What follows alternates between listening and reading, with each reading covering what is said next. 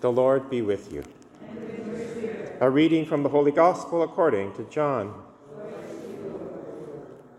When the hour had come for him to pass from this world to the Father, Jesus looked up to heaven and said, I ask not only on behalf of these, but also on behalf of those who will believe in me through their word, that they may all be one.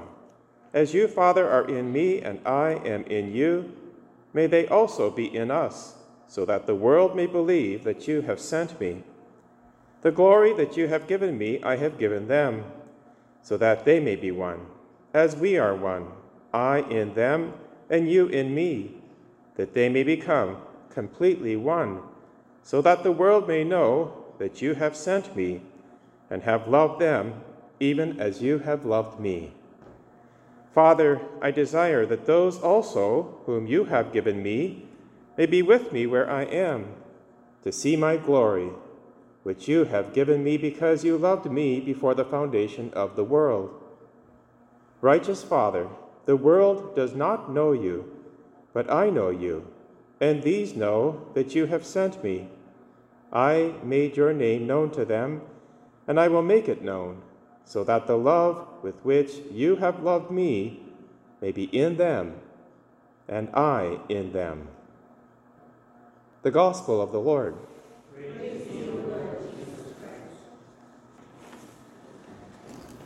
Today we continue hearing Jesus' high priestly prayer to his Father on the night before he dies on Holy Thursday. So it's a very important prayer, one of the last words Jesus utters this side of heaven. And notice he prays for unity. And not any kind of unity, but a deep unity that images the unity of the Father, Son, and Holy Spirit, where there is this bond between the three persons of the Trinity, this sacrificial love. Now, there's a reason that Jesus prays for this, not only because unity is a good thing, but because there is a witness value to it. When any community is deeply in love with each other, and that unity is visible, others who desire to have that unity will ask, what's the source of it? Whether it's in a community like this in the church or even in a family, unity is so important.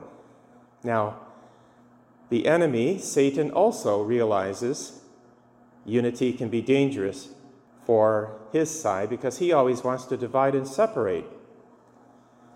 If you ever read the book by C.S. Lewis called The Great Divorce, he talks about the life of those who are not in heaven, possibly in hell, but possibly in purgatory.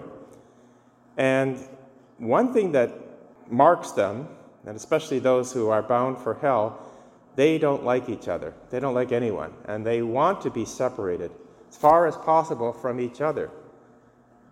That's really at the heart of sin, because sin divides, sin separates. We see it in the Garden of Eden, where Satan first tempted our parents to eat from the forbidden tree.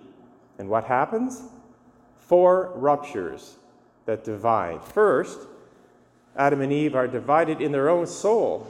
There's this disharmony now within their passions.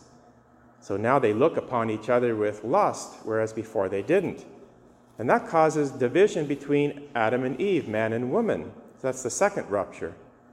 The third rupture is that both of them are now separated from God because they hide themselves in the bushes. God has to come looking for them. And they are afraid, because now all of a sudden there is this distrust, this fear, whereas before there is harmony. The fourth rupture is Adam and Eve are now in disharmony with creation itself. So the man has to sweat by the sweat of his brow even to eat food, and the woman in pain gives birth. So what Satan wants today is that same rupture, whether it's in family life or in our own souls, in the church, in society. Now, the way that we come to peace and unity is from God. When we're baptized into Christ. The Holy Spirit comes to live within us, and that brings peace in our soul when we live out our baptism. In fact, baptism gives us what's called a priestly identity. Me as an ordained priest, but you as your ordinary priesthood of the baptized, which means you have the ability to not only pray, but offer sacrifices as a priest in union with Christ, who sacrifices himself to the Father. So your being here at Mass is a participation in that loving sacrifice. Now that's huge, because when we do that, the Holy Spirit is deepened in our soul. And we participate in the high priestly prayer that Jesus continues to pray, because he's now in heaven. And as we heard from the letter to the Hebrews, Jesus always intercedes for us before the Father for our salvation. So now we're in union with Christ in his prayer. Now this is the epic struggle between good and evil. God wants unity, Satan wants division. We see how it works in the first reading in the early church, where Paul is quickly arrested when he comes to Jerusalem because the Jews have stirred up the crowd. He's brought to trial, and notice what he does. He's a Pharisee, so he knows the division that already exists between the Pharisees and the Sadducees. The Pharisees believe in the resurrection and in angels. The Sadducees don't believe in any of that. So what does Paul do? First thing he says when he's on trial, "Brothers, I am a Pharisee, and I am on trial concerning the hope of the resurrection of the dead." As soon as he says this, there's a great argument that breaks out among the Sadducees and Pharisees, and it actually ends up in violence right in the courtroom, so that Paul has to be ushered out by the Roman officials, and he's put in jail for his own protection. But we just see how even in the early church, division has to be overcome. Let us pray that God would give us the grace to love each other deeply from the heart. The real strength and the answer to the question is in the first reading, right at the last verse, where Paul is now back in prison. That night the Lord stood near him and said, "Keep up your courage. For just as you have testified for me in Jerusalem, you must now bear witness also in Rome."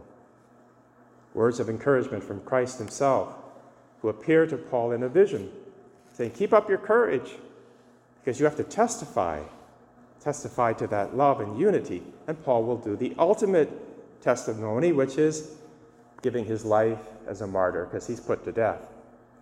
As we continue to build our family here in this parish and in the family of parishes, and you in your ordinary, extraordinary families, let us ask God to really help us to love one another deeply from the heart. And always ask forgiveness if we've hurt each other. Always call the Holy Spirit upon us that we may be good witnesses to Christ and to each other. Let us pray.